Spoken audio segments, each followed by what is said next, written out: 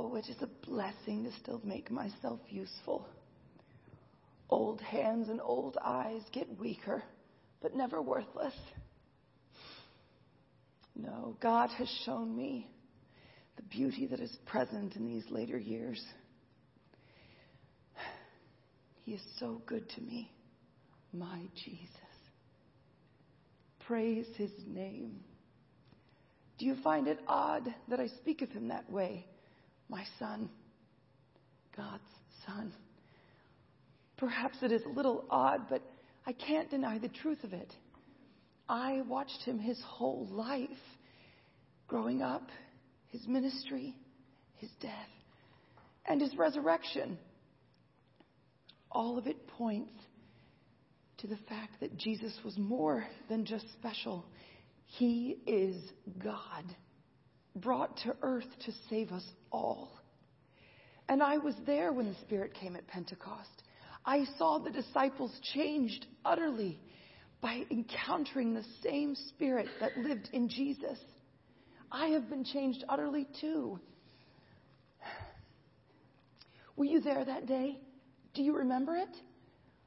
I felt like the wind would tear the roof off the building. It was so loud.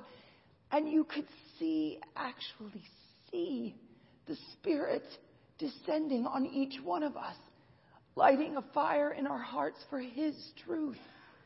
We haven't stopped talking about it since. He changed everything.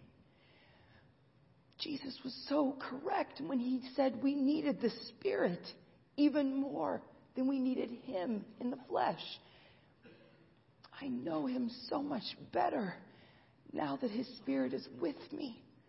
He teaches me and talks to me. He loves me, and I love him. Well, yes, our church still has problems.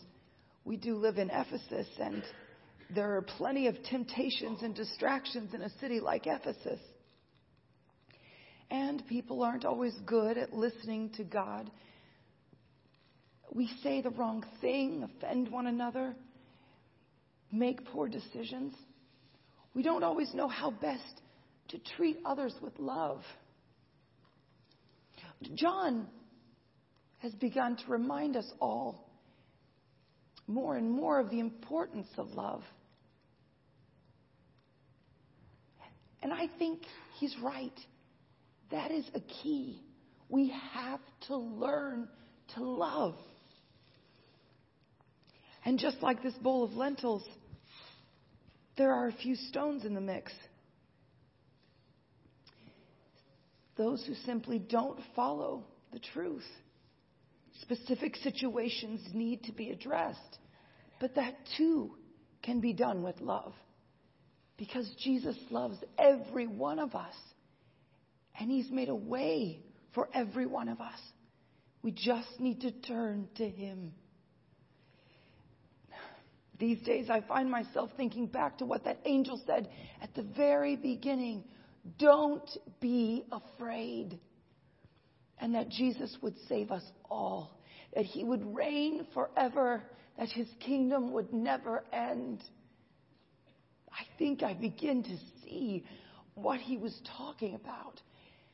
Because, you see, nothing will stop this message, the gospel, from going forth. Not sin or church conflict or opposition.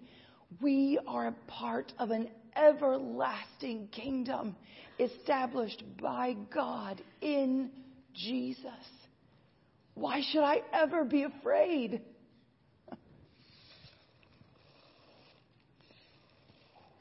Well, this bowl looks clean. Time to start preparing supper. You're welcome to join us, you know. There's enough for everyone. And I can tell you more about Jesus. I don't think I'll ever get tired of talking about him.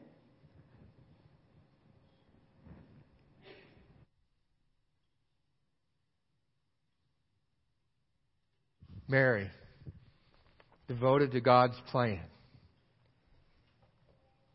This is the last message on Mary, devoted to God's plan.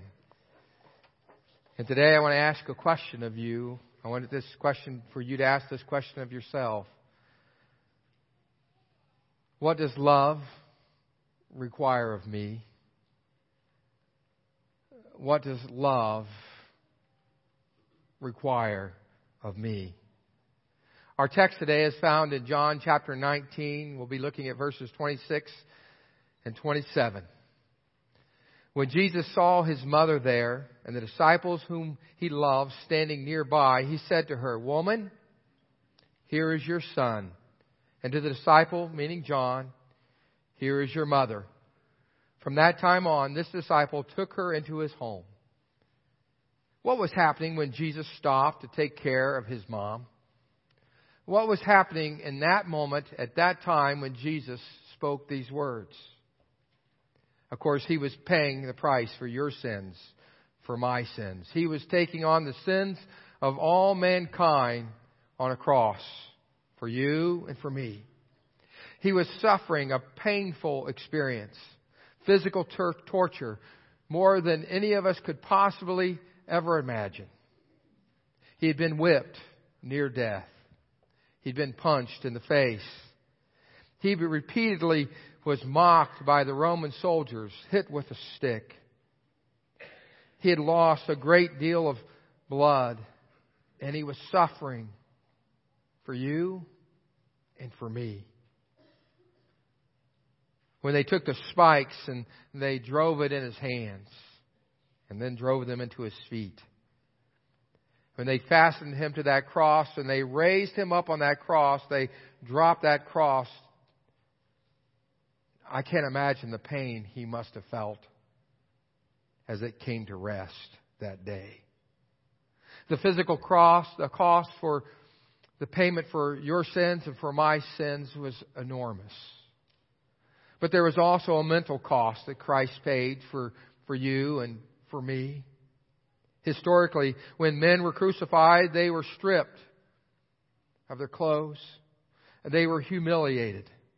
They were mocked, made fun of. They were insulted, verbally abused.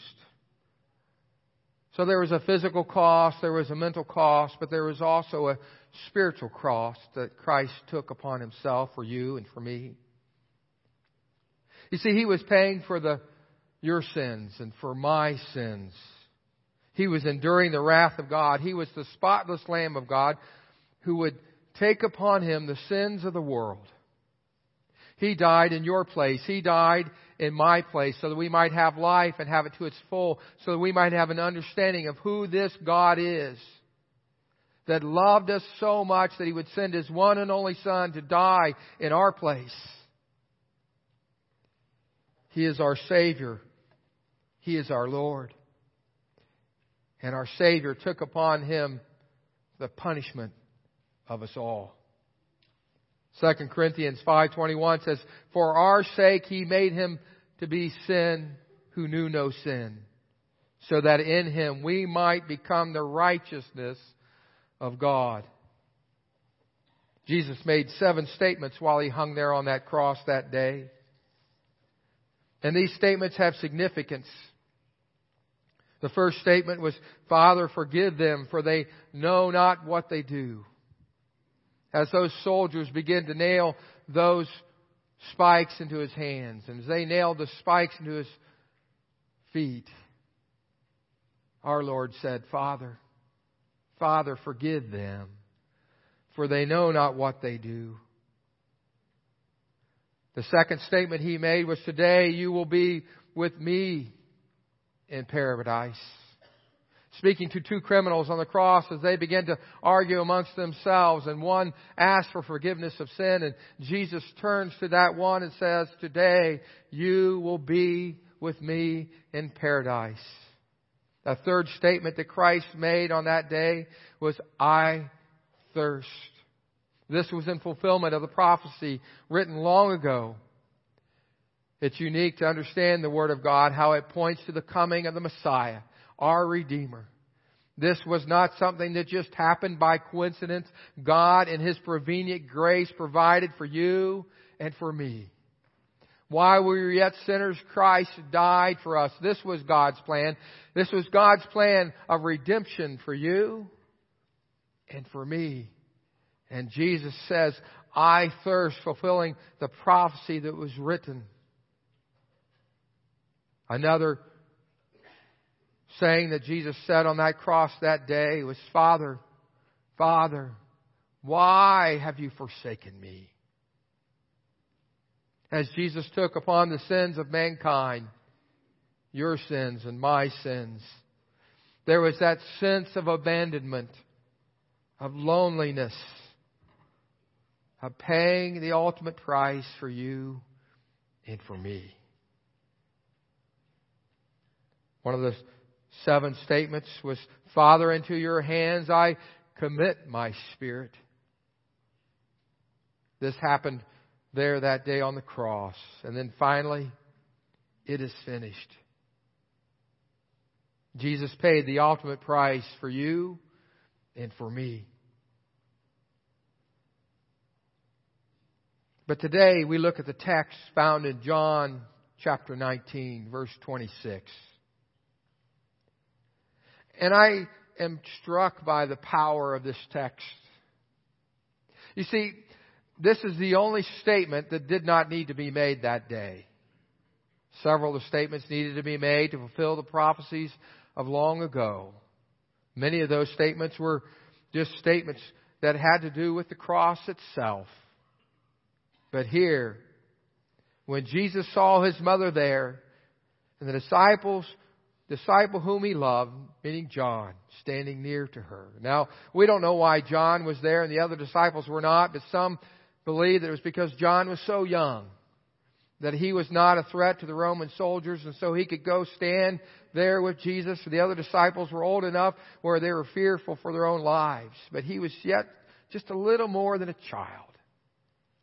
And there's John standing at the cross, witnessing his Lord and his Savior. And Jesus takes care of his mother. Woman, here is your son. And to John he said, here is your mother. You see, it would have been Jesus' responsibility as the eldest child to take care of his mother, to provide for her in her old age, especially after Joseph's passing. But now that responsibility was passed to John. And John now would take care of Mom. Jesus reveals something very revealing to us in this scripture. He reveals to us how much He loves us, even in His pain. I don't know about you, but when I'm not feeling well, I really don't want to talk to anybody. We've had sickness go through our staff this week. Pastor Eggers had a cold and whatever, and I've had bronchitis and is on antibiotics. And you know, when I don't feel well, I just don't want to talk to people. And here is our Savior, compelled by love to speak in behalf of His mother. And I asked the question this morning, what does love require of me? At the birth of Christianity 2,000 years ago, there was extraordinary, off-the-chart division in the church. You see, there were 5 groups of people. There was the Jews who, well, they were the chosen of God, and so they felt like they were better than everybody else. There were the Gentiles, and the Gentiles, well, that particular group, they didn't like the Jews because the Jews thought they were better than everybody else. And then, of course, you had this group of slaves. And slaves, you know, they didn't really like the Jews or the Gentiles because they were slaves. And then you had freedmen. These freedmen had earned their freedom over time, given full citizenship. And even though they were free, they didn't really like the owners. And the owners didn't like the freedmen, never really gave the freedmen very much respect. And then, of course, you had women. And women had absolutely no rights at all. And in the first century church, God began to change all of that. We had these 5 different groups. And the church 2,000 years ago today was the solution. And the church is still the solution today. The church is the solution that we face and the divisions we face in life. You see, Jesus Christ, His life impacting our life, transforms us and enables us to love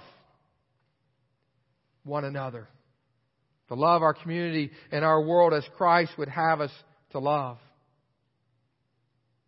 Peter was the leader of that church. And yet Peter still struggled with division. Peter had been with Jesus. He was one of the followers of Christ, walked with Jesus. He was there at the tomb after the resurrection. Peter was there, when He denied Christ before the resurrection. And then He was there at the tomb, and then He had breakfast a few days later after the resurrection. And there's Peter and Jesus having breakfast together. This same Peter, 15 years after the resurrection, struggled with Gentiles. We find in the book of 2 Corinthians, it's actually Acts chapter 10, verse 27, the story of Cornelius. I encourage you to turn to your Bibles to Acts 10. Cornelius was a centurion, a Roman centurion. And of course, the Jews feared this group of people. But he was a God-fearer. He came to know Jesus Christ as His Savior and Lord. And one day he was praying. And as he was praying, God gave him a vision. An angel appeared to him. The angel said, "Your prayers and gifts to the poor have come up as a memorial offering before God. Now send men to Joppa to bring back a man named Simon, who is called Peter." So they left to go get Peter. The next day, about noon, Peter was hungry. He was ready to eat. But before he went down to eat, he decided to go up and pray. And while he was praying, he had a vision, and the sheet was lowered down. And God explained to him, "Do not call anything impure that God has made clean." After he got up from that vision, there was a pounding on the door. Here were these men who Cornelius had sent to Joppa. They answered the door and they said, "We are looking for Peter." Peter, having that vision, went with them. And I want you to listen to these words found in Acts chapter 10, verse 27. While talking with him, Peter went inside and found a large gathering of people. I want you to listen to the candor of Peter as what he says out loud in his opening remarks. He said to them, "You are all well aware," meaning everyone in this room knows, "that it's against the law for a Jew to associate with or visit a Gentile." This was 15 years after the resurrection. But God has shown, in other words, God has shown me that I should not call anyone impure or unclean. You see, the division that was in the church should not be. And so God began to intervene and bring healing. And in God's kingdom, there's neither Jew nor Greek, male nor female, bond nor slave. We are all one. Red and yellow, black and white. We are all precious in His sight. Jesus loves the little children. He loves you. He loves me. And so we're compelled to ask the question, well, what does love require of me? In the book of Philemon, the Apostle Paul pleads for a slave named Onesimus. Philemon was a landowner and was a part of the Colossian church there. He was probably saved during one of Paul's missionary journeys, became a good friend of Paul. supporter, encourager, knew Paul well. Onesimus was a runaway slave. He was a hunted fugitive. He ran away from his owner, Philemon. And we don't really know what happened. It could be that Paul and Onesimus were imprisoned at the same time. We're not sure. But somehow there was a conversion experience for this slave. You see, he'd spent his days hiding. And now the Apostle Paul was encouraging him to go back to his master. He was a Christian. He was a follower of Christ. What does love require of me as a follower of Christ? You see, he had two choices. He could spend the rest of his life hiding in darkness, going through dark alleys, always afraid that he would be caught. Once caught, he could be taken to his master, and his master had legal right to have him executed immediately. Even if he wouldn't be executed, he would be branded with an F for fugitive on his forehead. So he had this decision to make. Paul writes to Philemon, and he encourages him to take him as his own. Let's look at Philemon chapter 1, verse 15. Perhaps the reason he was separated from you for a little while was that you might have him back forever. No longer as a slave, but better than a slave, as a dear brother. He is very dear to me, but he's even dearer to you, both as a fellow man and a brother in the Lord. So if you consider me a partner, welcome him as you have welcomed me. If he has done you any wrong or owes you anything, charge it to my account. So we ask the question, what does love require of me? You see, there's a lot of division in our world today, and the church is still the answer. You see, in God's kingdom, red and yellow, black and white, we're all precious in His sight. Jesus loves you. He loves me. He loves all the children of the world. So what does love require of me? I was impressed as I read this story this week of Mary, Jesus speaking on the behalf of Mary. I was impressed as I listened to Paul speaking on the behalf of a slave. As Peter began to see the light that God was revealing to him and how we ought to be salt and light in our world. And the question rings in my ears, what does love require of me? You see, I think the division that we face can be addressed by loving one another. As we love each other, it spills out onto the world around us, and it does make a difference in our community, in our kingdom, in our community, and in our world. I'm not naive to think that I can fix all the problems. You see, the reality is, I run our food pantry. I run our care and share ministry. Our food pantry serves 200 to 400 individuals every month. And in the care and share ministry, we care for people who, for one reason or another, are not able to make a payment and their utilities are going to be shut off, or they're in a difficult situation. But I have to say no in order to say yes. For every time I say yes to someone, I'm saying no to someone else. You see, the reality is we can't take care of every problem. And so we kind of have some guidelines that we follow as a church. And one is we help those that we know. It may be somebody that you know and they're in a desperate time, and because of your relationship with them, you've referred them to me and you said, Pastor Rex, I know so-and-so, they're going through a hard time and I can vouch for them. And you see, the struggle is, how do we know if we're enabling a problem or if we're helping? You see, it's easy to enable an addiction just by bailing someone out of their problems. And that's not always love.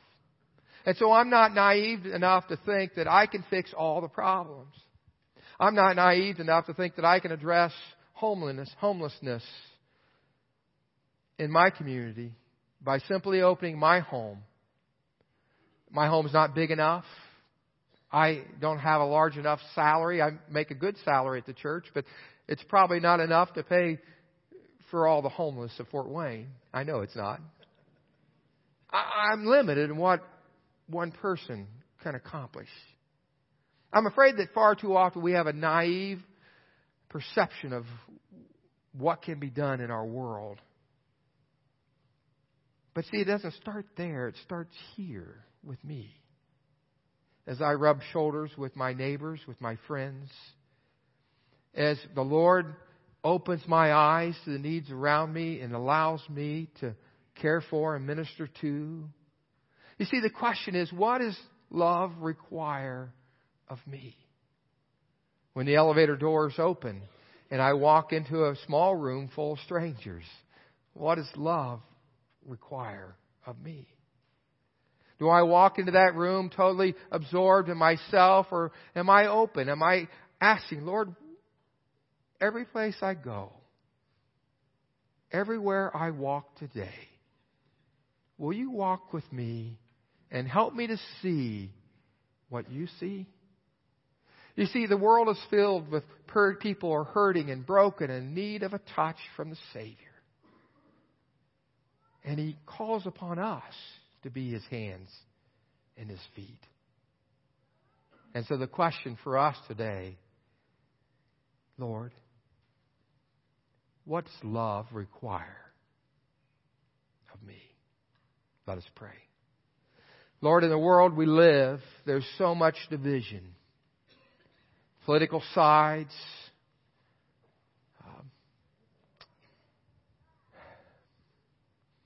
political ideas, philosophical ideas.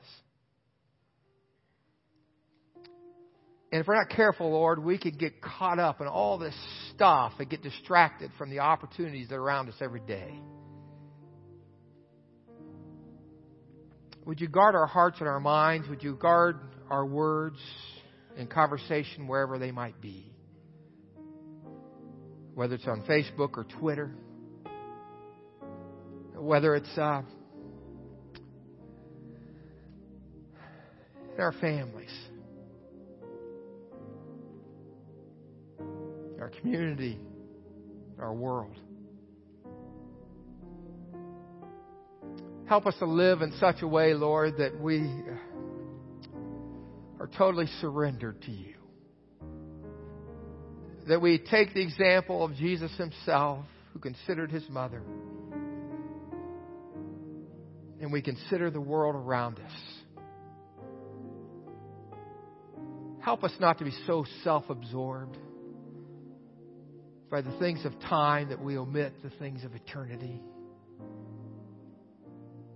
Help us, Lord, to hear from you, to see what you see, and to love as you've loved us, one person at a time. We know we can't say yes to everyone, but Lord, you may be calling us to say yes to more than we think or could ask or imagine. So help us today to ask the question, Lord, what does love require of me? And we pray all these things in your wonderful name. Amen. Amen. God bless you. You're dismissed.